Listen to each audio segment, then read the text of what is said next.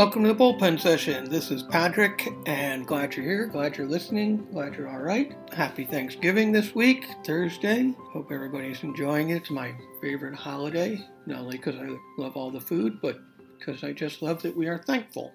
And also the holiday is whoever is around the table with you. And, that's how you experience it, and you share gratitude. And it's so good. I'm feeling a lot of gratitude lately. I just went to Oklahoma City University to see the college collab play, Deneen's play, Put Yourself Out There.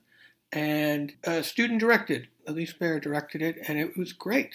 I mean, her work was excellent, and the students did really committed and developed their characters. And the program is a very busy production program, and they do a huge number of productions throughout the year, but one of the reasons they committed to the project is because they were invested in process, and they wanted to give the students the experience of, this is the process. We are developing a new play. You are the first production. There will be a second. There will be a third. And really talking to the head of the BA program, Jerome Stevenson, we had two great conversations while I was there. And, just one of the words that he shared about the experience is just, appreciation for process, appreciation for the opportunities it offers to students, and them bringing that spirit to it. And it was really great, and it was good to see. And Deneen's play is in, solid, really good shape, and I think allowed her to see it clearly if she wants to do the, where she wants to take it, is I think it allowed her to see so she could do the work for the next production, which is at Center College. And before rehearsal start, obviously, she'll be in the room there a couple of days and get to work on it. But really just grateful, and I'm grateful for process, grateful for, that was it. It was the word appreciation that came out, and it was talking to the students after the show and whatnot that really resonated with me. And along with appreciation, I am grateful this episode that we are talking to Maggie Bofill, who is a friend and a great actor and writer. And you'll hear, I was talking to Maggie because she pretty much worked all of 2022 so far, and it was just so nice to see that consistency of work. And then I realized that was starting in 2019, pre-pandemic, and for the most part continued through it. And, it was great to talk to her, just to hear, not only her journey as an actor, but what shifted for her and what allowed that to happen and allowed her to open up for the possibility of work. And I think it's interesting to hear her talk about the internal shift that allows that to happen. And I think that's another thing when I'm thinking about appreciation and Thanksgiving and gratitude. It's put your mindset into a place of being able to open it up for opportunities and be able to receive them. But I will let her talk about that, and looking forward to sharing the conversation with you. So with that, play ball.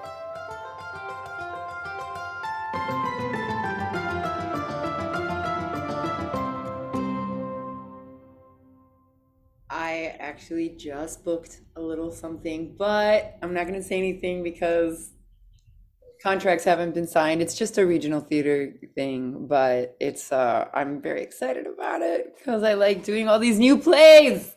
Yeah, well, right. It's funny. You're like, it's just a little regional theater thing, but that's been the year. It's been a good year. I've loved it. What was the play? What was All of Me? That was at Barrington? Oh my God, I love this play so much. All of Me is played by Laura Winters, and it was directed by Ashley Moorebrook, and it's a love story between two people with disabilities. And not only are they in wheelchairs, which the actors are actors with disabilities, but the characters, not the actors, the characters have to use text-to-speech technology, like the Stephen Hawkins. And the comedy in large part comes in because you don't expect the voice like this to say, I like big butts and I cannot lie because you are hot. And, it's and the woman who, Madison Ferris, she's playing the female lead, and she's super saucy and funny and sexy and smart, and you know, you just never see people with disabilities being Saucy and sexy. saucy and sexy, exactly. It's true. Exactly. And Danny Gomez, who played the male lead, he also was he's just, they didn't have to learn lines per se, but they did have to do this whole iPad thing to be able to do the prompts. So all their acting was visual. Wow, it's pretty great. And every once in a while she could make sound, but she doesn't like the sound of her own voice because it's degenerated so much. And how did you come to that project? I was lucky enough to be asked to do the workshop of it last year. And then thank God they cast me in the production, the world premiere over at Barrington Stage. And was the workshop at Barrington also? No, the It was workshop Dorset, right? No, the workshop was here in the city. Yeah. Yeah, they did a 10-day workshop. It wasn't even a 29-hour. It was a nice, robust 10-day workshop. Oh, talk about that. Who produced it? Was that Barrington? And they produced the 10 days down here, knowing they were going to produce the play, or just their invested interest in the play? I think they knew it was going to get a production. I'm pretty sure because she won is it a Susan Berman Award? She won an award that was specifically geared towards giving new playwrights a chance to have a piece produced by Barrington. That's great. And then did you get to be you were part of the workshop from just auditioning? Or I was actually asked to do it one of the few times in my life where they were just like, Maggie, would you like to do this? And I was like, that was an offer. I've heard of those. I've heard that happens. So that's great. Yeah, not much to me. And when was the workshop? The workshop was last April.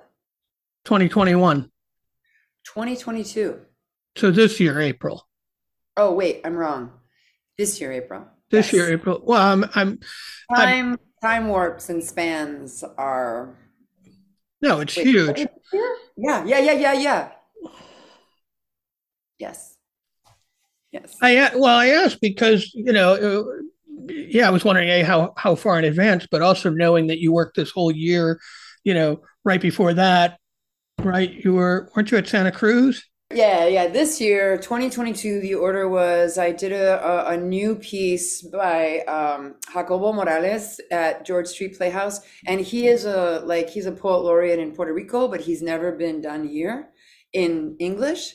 So it was the first time being done here, and Julio Monge directed, and it was a two-hander. It was a beautiful, gargantuan, translation challenged piece about these two people that are almost dead but not quite, and they're in limbo. And they're what? They are in limbo. Yes. They're in purgatory, and they can see their bodies that have not yet died, and they fall in love. And we were able to communicate with the playwright in Puerto Rico. He's a much older gentleman. He's in his 80s. So incredibly just super sharp, super funny. So glad this was happening, but too afraid with COVID to come over. Even this year. Yeah. Yeah. Mm-hmm. That was definitely 2022. So I did that. And then from that, I went to Santa Cruz Shakespeare. So did I do the workshop between those two, or was that last year? I'm like blanking, but I went to Santa Cruz Shakespeare where I did another world premiere. So that was a world premiere of this play. Well, the English world premiere. Yeah. At George Street. Then I went to Santa Cruz Shakespeare and was in definitely a world premiere of a beautiful, funny, modern interpretation of A Midsummer Night's Dream called The Formula, where they have this love potion that people who are not supposed to take it, people, and that was by Kathy Chetkovich over at Santa Cruz. And then I also did The Tempest, and which was done with a male Prospero and with a female Prospero and a female Queen Lorenzo. what am I talking about? Alonso. Alonso. Alonso, who's normally King Alonso. And where was the Tempest? Was that out there at Santa Cruz? Santa Cruz Shakespeare. Nice. In the Bay Area. My God, I'd never really been out to the Northwest for any period of time. It is stunning. Stunning. Absolutely stunning. Like you feel like you're in a movie. Yeah, and it just feels, and also being in the Northwest, the air feels better. Like Oh I my just God. Well, you love have it. all those gorgeous redwoods. It's always been a dream of mine to see a redwood. I finally saw redwoods. I didn't quite make it to the huge sequoias up north a bit more, but those redwoods were amazing. That's Like hiking in the forest and the bluffs. I mean, it was, but I love that. I love getting out of, that's one of the great things about getting out of the city or getting out of where you live to go work somewhere else is you also get to experience just different landscapes and literally natural and just in a day-to-day rhythm different. It's incredible. yeah. So I have to ask the simplest question, why do you think you're booking all this new work? And does the steadiness of work feel different to you? It's an outside perception. It's very funny because right before the pandemic, you were also weren't you at Longwharf doing Dollhouse I have Part a 2? good memory. Yeah. And so, which was a big deal. I mean, I don't know if that was a regional premiere, but it felt very close. It One of was the a big first deal for productions. me. It was one of the biggest things I'd gotten. That was in 2019. Yeah, and then the pandemic hits and everybody worries about what's going to happen. But you seem to, and we can talk about what you did during the pandemic, but it seems to have gone into steady work. And I'm wondering if besides longevity and being talented and being good and all of that, what do you think? Do you think anything had changed in how you're approaching work, or just is it a network of people being more aware? I think it's many different things. Um, I made my mind up in 2019 to really just take risks and try to keep myself as open as possible for acting. So I went from teaching 4 classes to teaching 1 so that there was less commitment holding me down. And also I mean, did my best to keep up the rhythm, but yeah, I've spent a lot of time not necessarily acting or doing really small stuff in the city that doesn't pay that much. So what does it look like when you say more risk? I'm assuming you have an agent. I have an agent. I actually have fairly new agents, HCKR, which I signed up with in the spring. And is that telling them, hey, I want to do more of this? Or what is the risk? So actually, What's the risk part take? Because I think the workshop was this year. It was this year. Because my agents came on the tail end of that. Yeah. Nice. So when I say I left myself more open to just take off, and I actually took the next step. And I was due to work. I am not going to be teaching this semester either at Fordham. I was teaching acting at Fordham, but I'm, choosing to do the professional stuff that's coming my way. So, which is joyous for me, as is teaching. But what I'm saying is, I have, I don't have kids. I'm not married. I have I can do whatever comes my way because it's just me, so I think I finally got that through my head and was like, no, I need to keep myself as open as possible.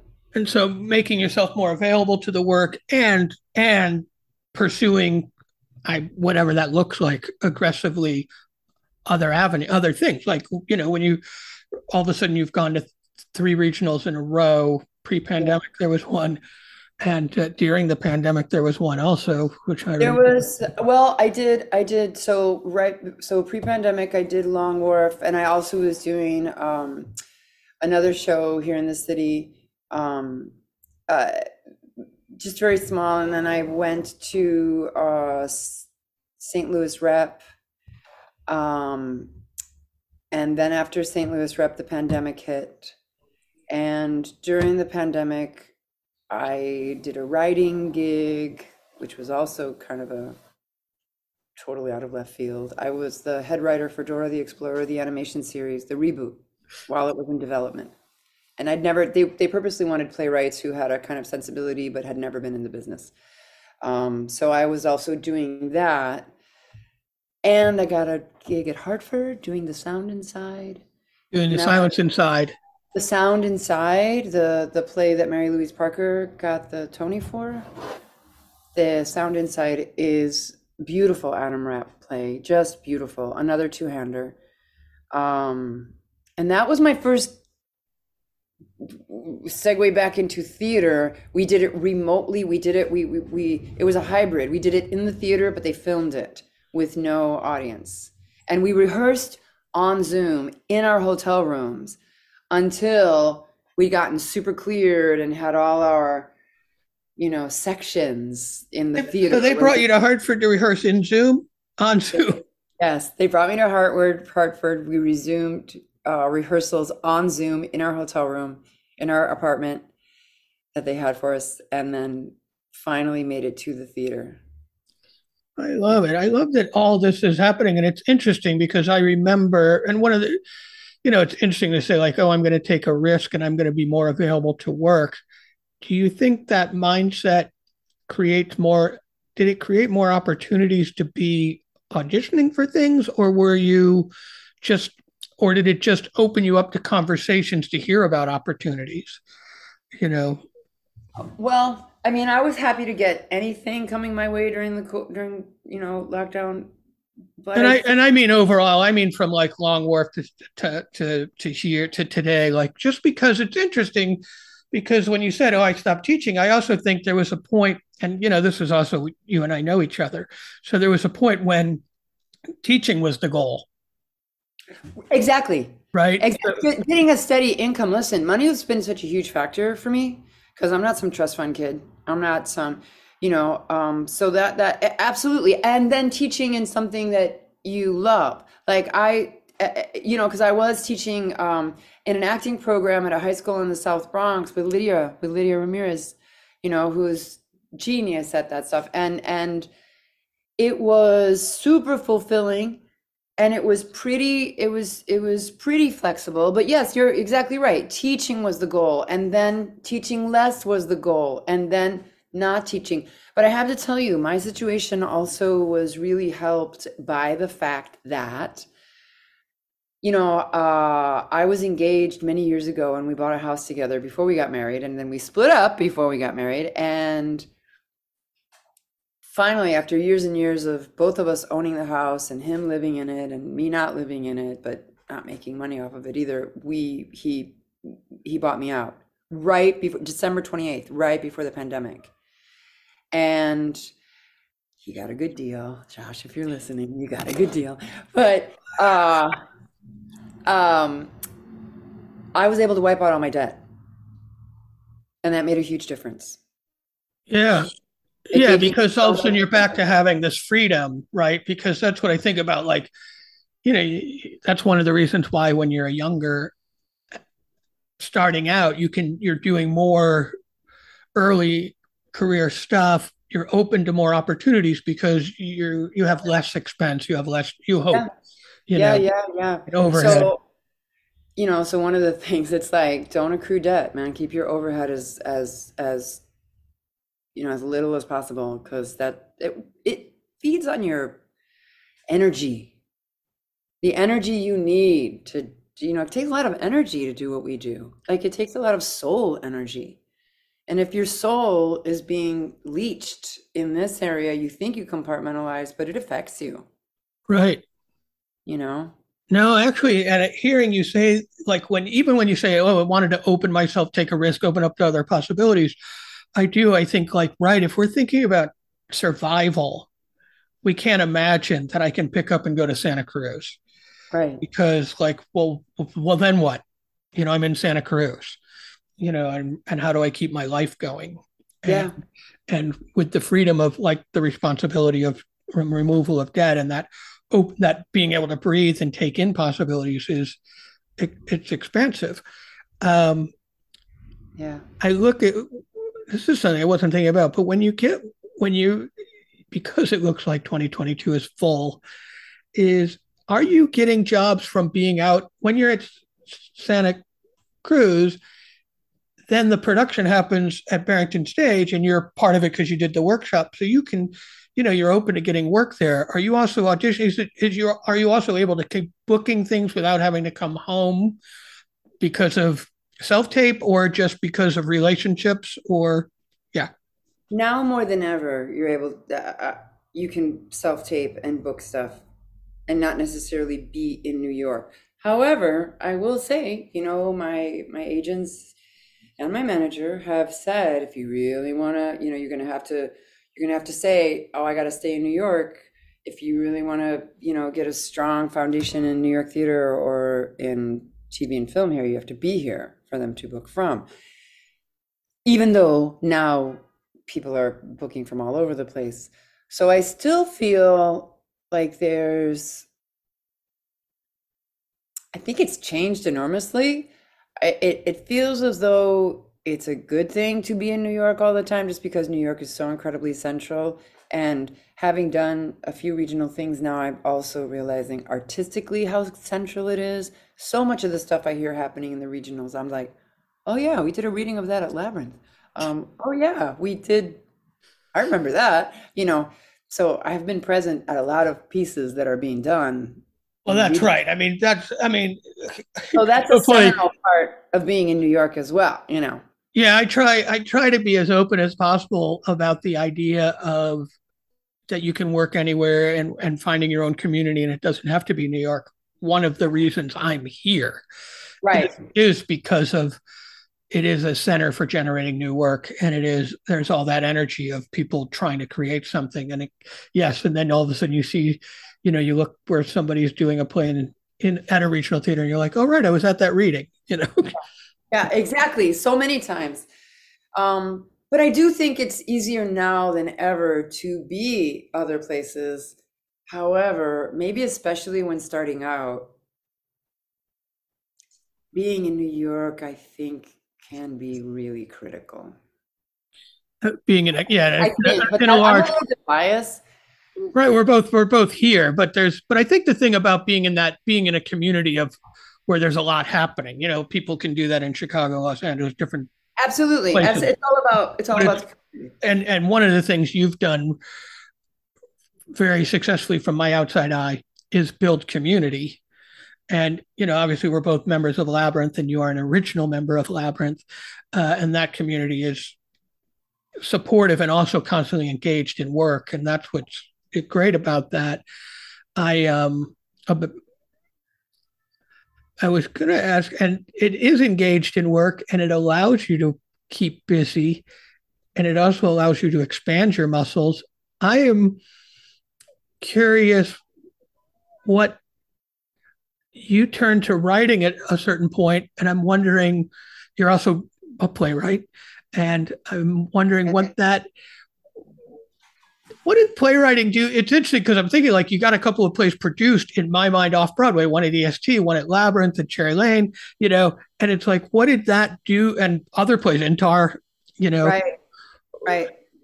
I don't know if I want to say, like, what was the impulse to write, because you have success of getting produced, but I want to go back and talk about that, but I want to really ask, what is the empowerment of writing, as I make a choice of what that may have done for you.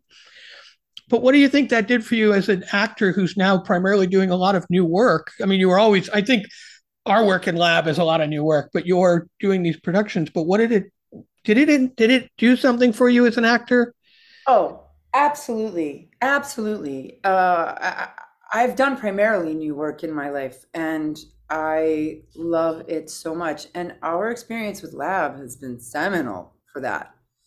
Seminal. Working with, um, not, working with, not that I've been in one of Stephen's plays out forthright, but working in a company where things are moving so fast, or not so fast, and then suddenly so fast that you're getting new pages very last minute, constantly throwing things together, like at the intensive, the whole mindset of being open to, playing that kind of hardball with new pieces, being fluid, being, easy to work with, not, it's like the improv spirit, and it's so exciting. It's so exciting. It's exciting to be in the DNA of something that's being born. You know how it is. You see a reading of something and then you see a production and you're like, I saw that. I was there. I supported. It's almost like you birthed it. Like you're one of the many mothers or fathers this piece has had. So the logical step of then creating your new work, I mean, it felt very organic. It felt right to start writing. And I started writing at the women's writing group that Lab started many, many years ago because it was such a freaking boys club. We were like, no, we need just the women in a room writing. And I say that with love. I say that with all the love in the world. And then also they're the ones, because we started writing groups where we would meet once a week, Lab was kind of seminal to my. Well, I also think the women's writing it has helped as a writer. It helped as an actor immensely. Like, whenever, like, for instance, when we had the translation, that was a bit of a challenge. Everybody in the room spoke Spanish, and we got permission from the playwright to address the translation.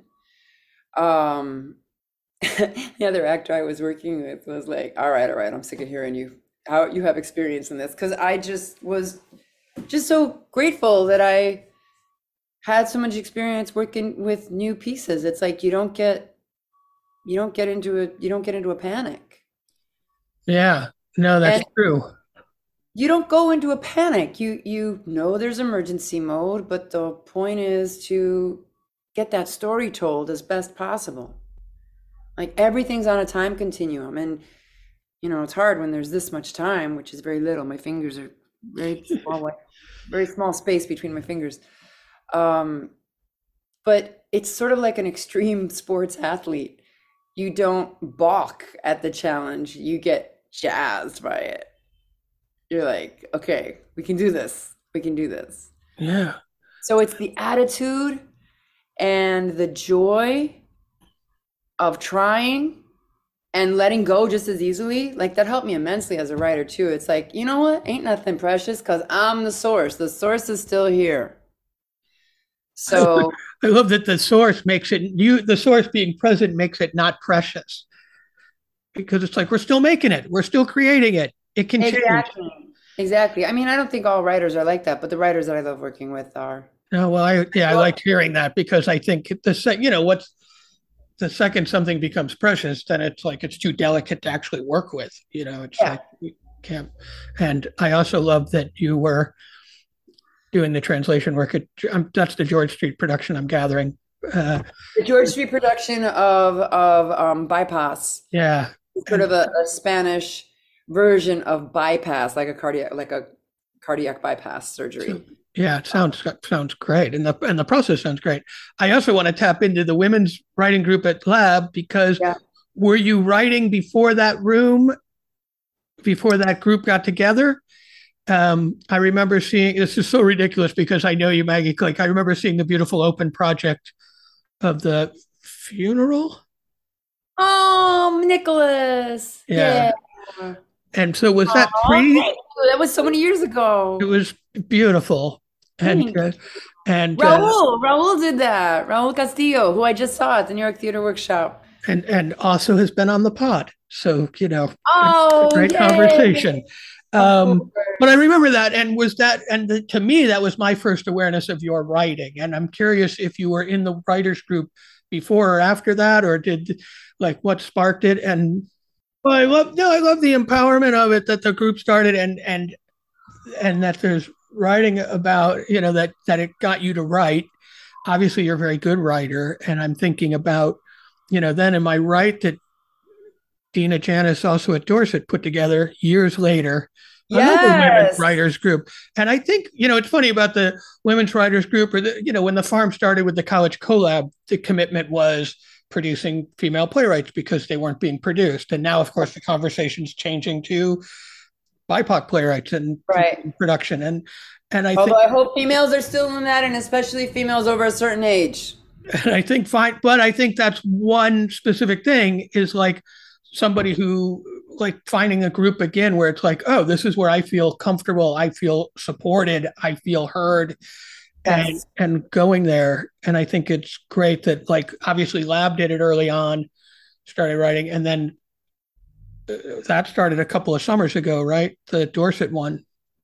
The Dorset one they started it about 3 or 4 years ago. I came a year later, recommended by someone. But Lillian Slugaki was actually still around when we started the women's writing group. So that was definitely early on. She was the first playwright Labyrinth ever did a full production of, Rough House, back in '94. It was very empowering. It was great to have a room full of women where not that it's hard to be in a room with men and women. It just, we were in a very male dominated kind of company, leadership wise, sort of a reflection of the country. And yeah, it was super important. And we would meet once a week and we would give each other assignments. And, I'd been a comparative literature major before that. And I went from undergrad classes to grad courses while I was still doing my undergrad because I just sort of tore through things. And it turned into literary criticism. And I used to love reading, love writing. And when we got to literary criticism in this incredibly, like the third best comparative literature department in the country, Indiana University, it just got so incredibly all about what people were saying about the book instead of the book. And it was so much about theory. I grew to hate writing.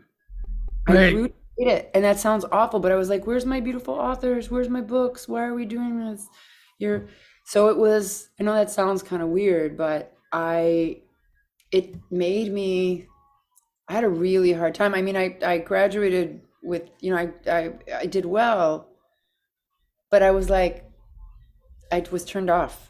Well, it makes sense to me actually, because it took for you, not for everybody, but for you, it took the joy out of the experience and, loving the writing and loving the reading. It's like, give me the story and then come to acting and theater where you get to like, not only you get to actively create as a collaborator the story, but you actually get to live it as opposed to analyze it. And just let your mind be free, like, poetry, weird plays, music. I sort of lost track of music along the way too. Another thing that I'm constantly trying to find my way back to. But yeah. Nice. With the writing that happened, I'm curious, I know you're a member of Lab from the beginning. You're also a member of EST, right? Oh my God, yeah. That's one of the questions you were asking, what can you tell people coming to New York? I'm always like, find your tribe, man. Find your tribe. I was so lucky to get into LAByrinth, to have like-minded artists, with similar values, because not all artists have the same values either. No, that's why there's, that were Latino, and I am convinced that it lasts to this day because the basis was so strongly Latino united, and then sort of like misfit united. Anybody who didn't have anywhere else to go could come to our house. Like we were that house on the block, on the artistic block. Lab was like, you can be with us, come on. That's how it always feels to me. And I have EST, INTAR, although for a long time there I was administrative because the artistic director, it took him like 9 years, but he was like, he came to see something. He was like, Maggie, Max Ferra, I love Max Ferra. He was like, oh, Maggie, you act, you're an actress. I was like, I'm glad you Just now realized that after I worked in the offices for several years on and off. I had EST and then came EST, Ensemble Studio Theater. And the only reason I joined them was because Florencia Lozano said, this play is really good. You need to submit it to their one-act marathon. And I'm like, what's the one-act marathon? And it got in. Which play? Face Cream. Face Cream. Yeah. Oh, right. It's funny. I saw that there. And then you became they invited you to be, I know what Lab is to be a member, and I feel like I've talked about that before. What does it do to be, does EST invite in members? EST is going to be operating differently from here on in. It's going to be a different process to initiate members. But the way they used to do it was you had to have letters of recommendation from people who were already members if you wanted to be a member. And then you could either you could choose which track you wanted to be in. You could choose if you wanted to be in as an actor, a designer, or a writer. Our designer, maybe designer director went in together, but so you got people to, promote you, to vouch for you, and then you went in and either had an interview or an audition. And so I got in as a writer. Yeah, I was going to say, because you got that play in, and then they produced Winners, the other play, in 2015. And yeah, it's amazing. I was thinking, because it was funny, I was thinking like you've been working in my outside eye of like working steadily as an actor from 2019 on. It seems, I know it's from the outside inside, you're like, I could work more, but always TV and film. Where are you? We'll talk about that in a second.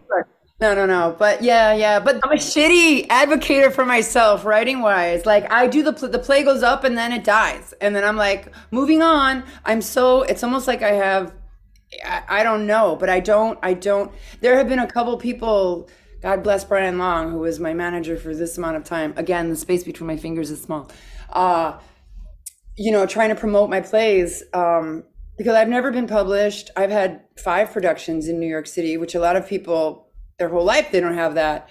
But I have been a very bad promoter of my pieces. I'm just like always moving on to the next thing. And I think it's the actor mentality.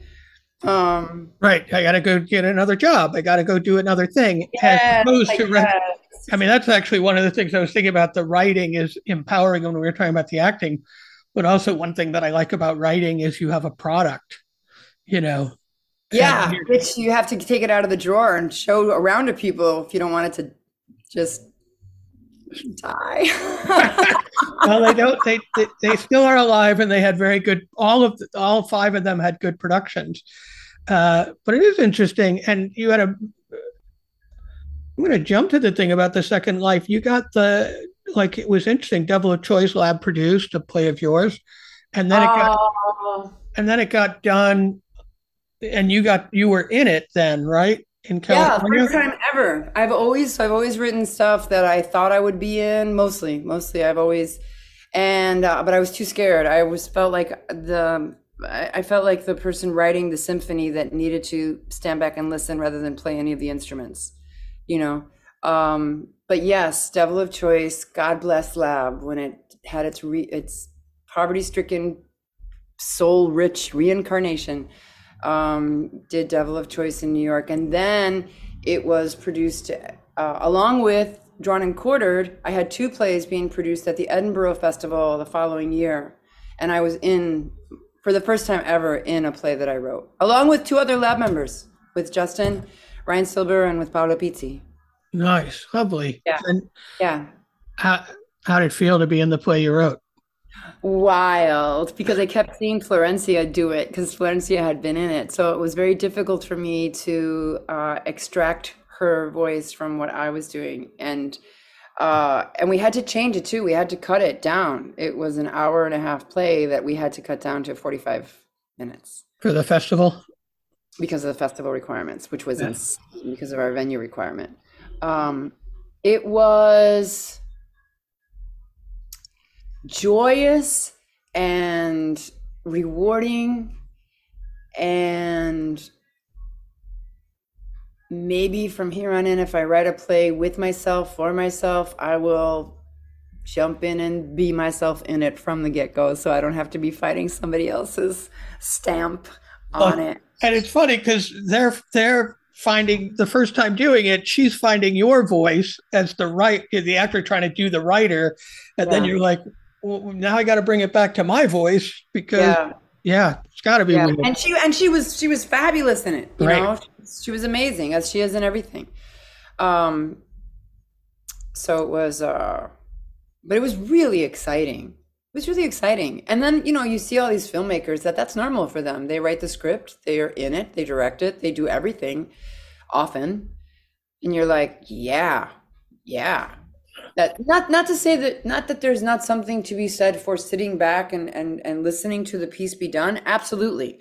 Like, I happily did that with everything up until that point when I was finally like, okay, I should step into this before I'm like walking around with a cane. So let me do that. Well, I think it's good for you to get the experience. I think it was nice to hear the idea of needing to hear the symphony, but also, you know, there's a little bit of, first, you need a little confidence as the writer. You need more experience as the writer to know that the writing's okay. Yeah, this is true. This is true. Have you, well, you also performed in your piece that you wrote. Yeah, I wrote, but my writing, not a play, but the solo show I did. Yeah. It felt like a play to me. I will defend that it is acting because I do it the same every time or engage in it emotionally. It's the same every time. That I've done 2 of those, but the plays, I haven't even directed one of the plays I've written because I'm like, wow, I think I would now. And I usually say that as somebody who develops a lot of new plays, I think the writer shouldn't direct their own work. I think a director brings a lot to it. I think they want to serve the playwright, but they also are able to enlarge it because they're not held to what they're hopefully everybody, all the collaborators are growing it. And I think that's good.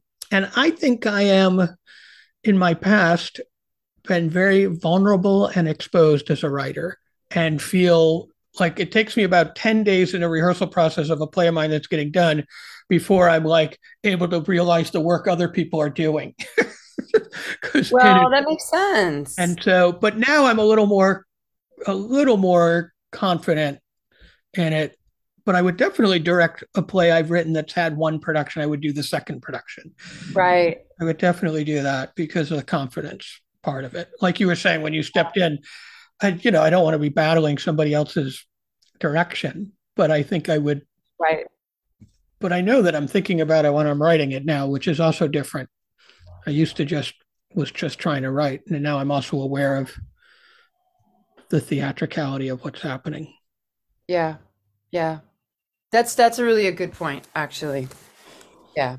I think it takes a special writer to be able to direct their pieces well. Yeah. But both of us, I was asking about the empowerment a long time ago. And part of me is because, like, when you start to write, there's something about creating your own work and seeing it up that I think that ownership of product that you make allows you to think of yourself as an actor as ownership also. Like, there's like, my voice is vital and I'm strong, and there's a strength that comes from creating your own work that's important. I completely agree. It also makes you realize, I've had so many incredible actors. When I did have my plays produced, there were so many beautiful actors auditioning, and choosing the ones you do end up choosing, there's a whole lot more you didn't choose, and it's not because they weren't beautiful actors with so much to offer. It's because factors like who combined best together, who is it amongst these who are going to serve the play best as a unit. And it made me also take things much less personally as an actor. Having the experience of casting for the plays I'd written, being on the other side, it's like I take it a lot less personally. Yes, I have something that I can, it definitely affirms my feeling like I have something vital to offer. But I also know that, Charlie has something vital to offer. And, Fulana has something vital to offer. And it's about so much more than it's not about do you have talent, do you not have talent. It's like, is it, you know, it's Yeah, is it it's the chemistry of everything. chemistry, is it timing, is it, yeah. Yeah. And I worked with Pam Berlin, who directed Winners, and she had this practice that I so respect and wish everybody did.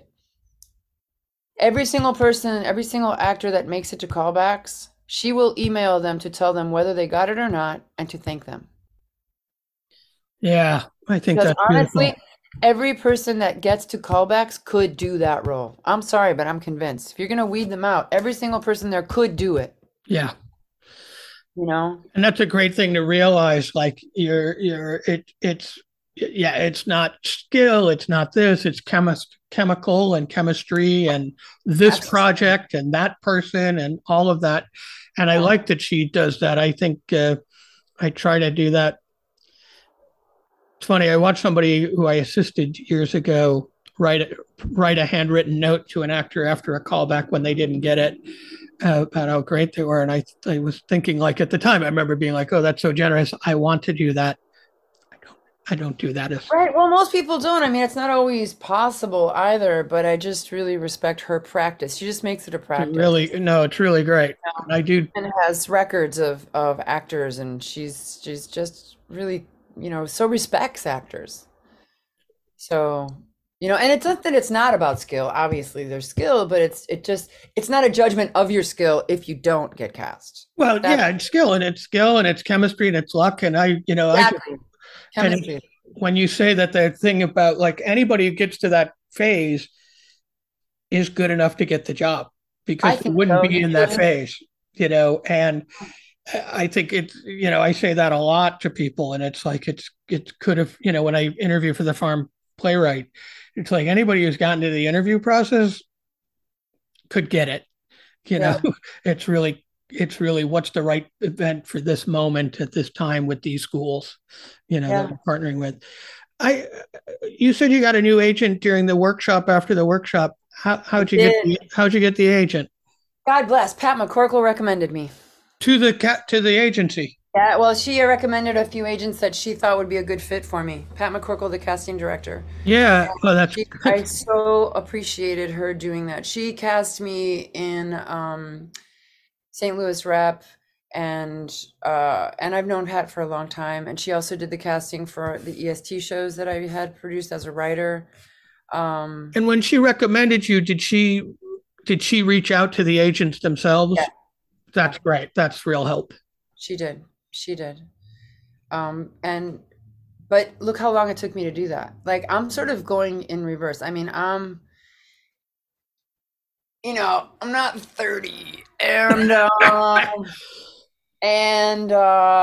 it's taken me a long time to not feel that I deserve whatever I get, but know that I definitely I am worthy of meriting whatever jobs I get, especially with the amount of work I put in. Like I put in a lot of work, but I've not always advocated for myself in a way that I should have, or just advocated for my own desire, not for me as a person, but as like my own. What do you want?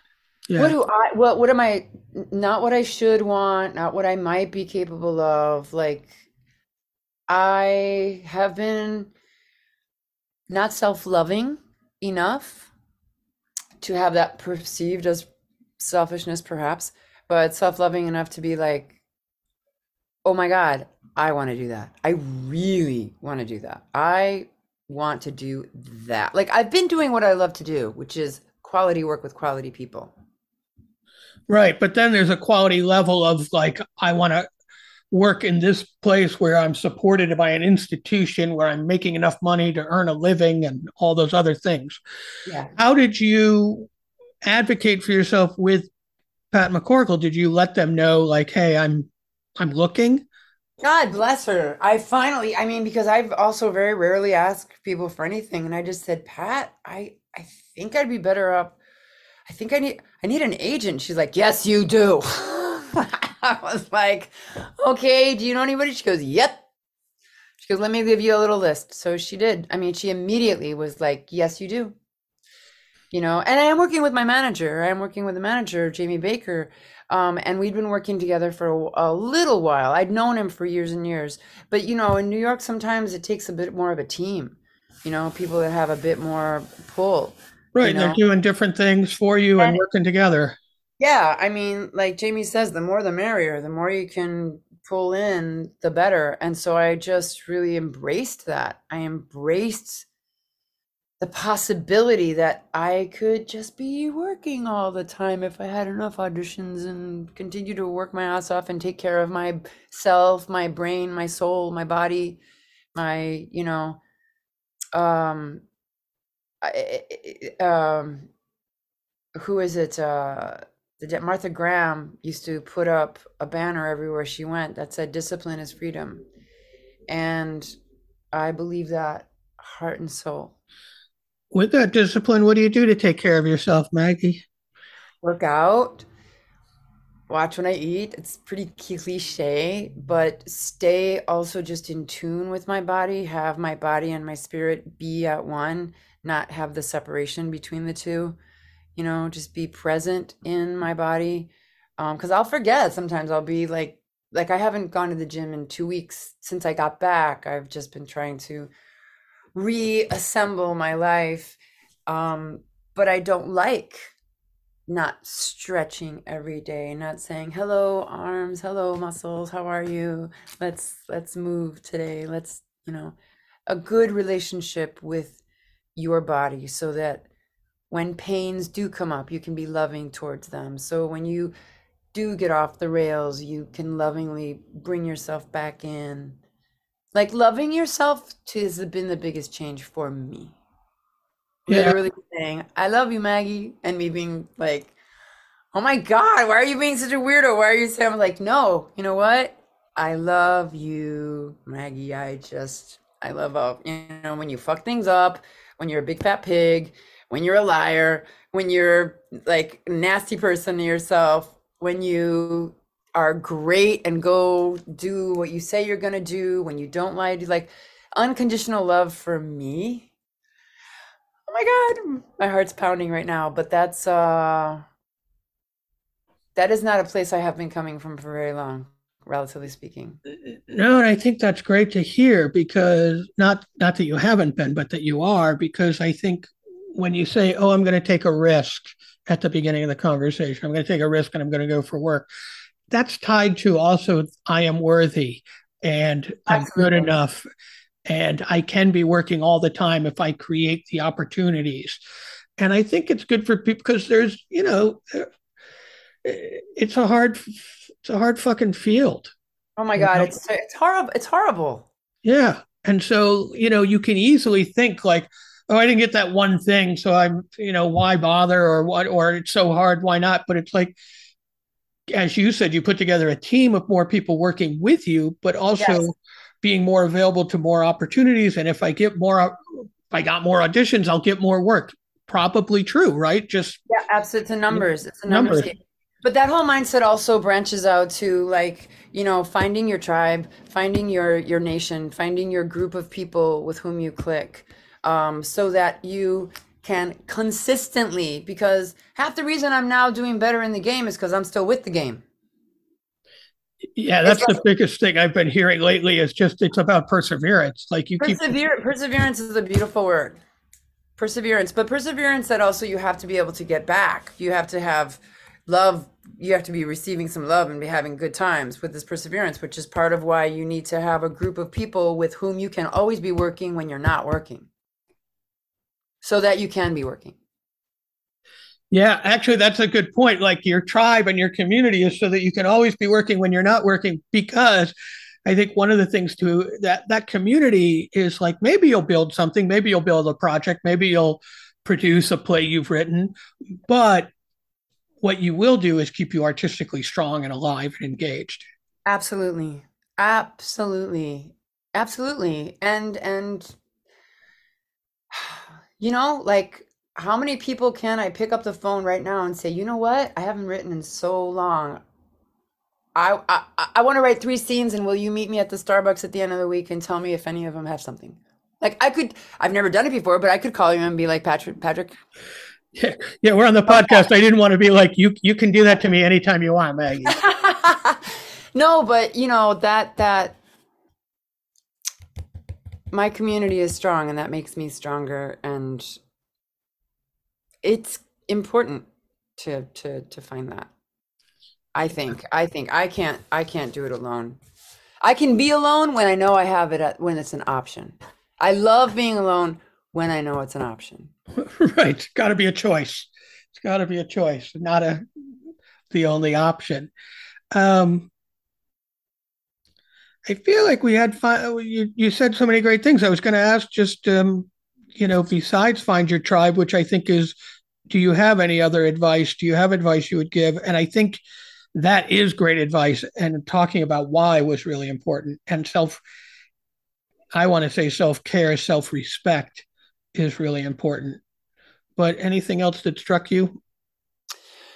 I'm so good at giving out advice. I don't necessarily do, but I have been. That's why it's so great. We get to say these things that are really useful that I wish I would do more often. I'm actually hearing you talk about casting a wider net and building a team. And I'm like, right, Patrick, build a team. Right. Well, I mean, look, I wish I'd thought about buying a place when I first got here. My parents had no savviness on that. Like, if you're gonna, if you have any means whatsoever, try to buy a place where you just rent a couple rooms and you own it.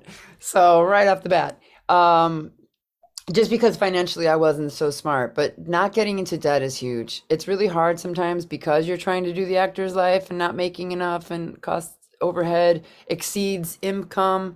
But it's I think it's key to just trying to stay free. Well, what? I'm going to talk about that a little bit. I don't mean to be unartistic, but that's you are artistic, because what you're talking about is really good. It's about I did the same thing, right? And we just talked about longevity, and you and I have been doing this for 30 years, right? Minimum, but let's say 30. Collab's 30, right? We've been doing it about 30 years. And if I knew when I was 22 that I was going to be doing it at 30 years later, I might not have thought about not investing in an apartment, or, like you said, not owning something, because there's a spirit of deprivation, because you're like trying to make something happen right now and forgetting that it's a long game. So I think the advice is artistic, because what you're talking about is make sure there's security underneath you. Yeah, and not in a way that keeps you from having experiences of acting, but in a mindset that's strongly, you might be in a poverty situation, but it doesn't mean you have to have a poverty mentality. Right. Don't act in deprivation. Right. Yeah. Exactly. Deprivation is a great word. Yeah. So I think it's great advice. And I mean, you can keep building on it, but I just wanted to say, like, yeah, because I just had a conversation. I think I shared about it on another episode with an artistic director that is about longevity, and it's about sustaining and staying in it. And I think one of the things when I think about the conversations that I want to have, it's about not how to build a career because it's going to happen tomorrow. Right. It's about how to do it so that you can have a life. Exactly. Yes. And everybody knows you never just audition for the job. You are always auditioning for your career. No matter what state of your career you're at, you are always auditioning for your career. And I'm not saying you can't enjoy whatever monies you have or putting stuff on the credit card, because enjoyment is a part of life, but it's just a bigger, I didn't mean to be financial. So I didn't mean to make the financial stuff such a huge part of it, but I do feel money and freedom are intrinsically connected. They really are. Yeah, and time. It's very time consuming being poor. It's very time consuming. I have spent many years that way. Very rich in connections, though not friends, being professional connections. Artist friends.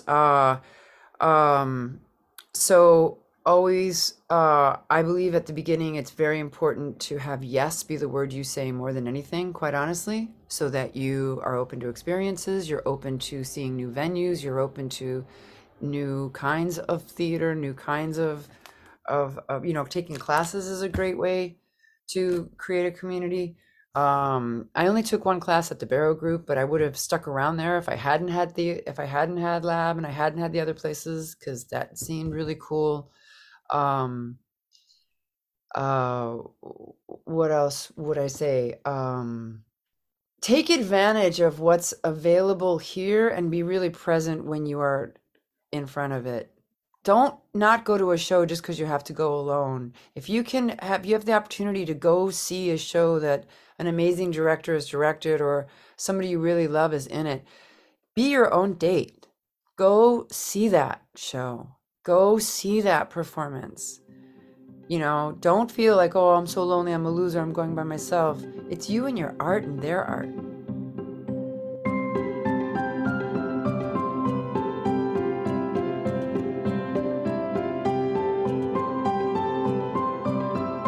Oh, I love that.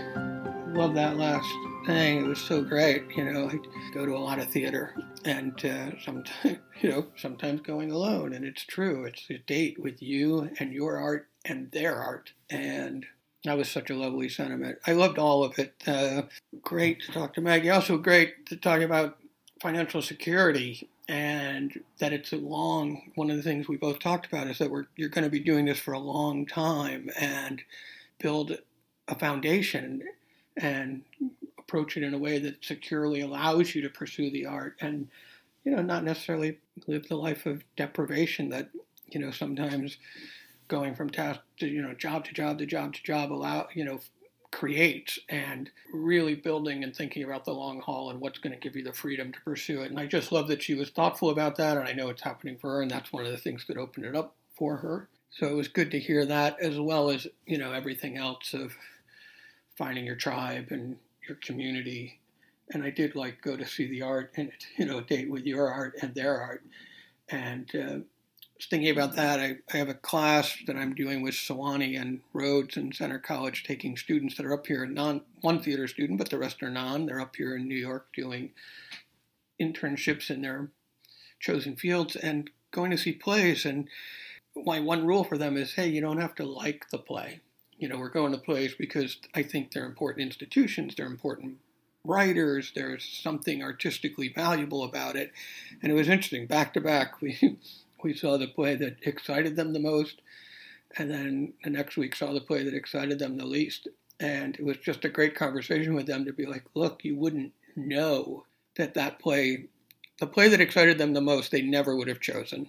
And, you can't not go because, you think, I think it's great to go. Just build the habit of going, like going to a museum. You don't know what painting's going to speak to you. You don't know what sculpture's going to stand out to you. And I think go to the theater and remain open, because if you read the description, you might not go to a certain play, but they can't stop talking about it. And, if you read the description and the cast list of another play, you might think, oh, that's going to be great. And then it might not be. But one experience, I'm also grateful. I'm grateful for the school to allow me, schools, plural, to allow me to facilitate that class, because taking them to 8 plays not only gives them 8 different experiences and a variety of styles of theater and institutions and whatnot, but, allows them to be able to see what does resonate and what style speaks to them. And, as opposed to I know I like musicals because I've seen musicals.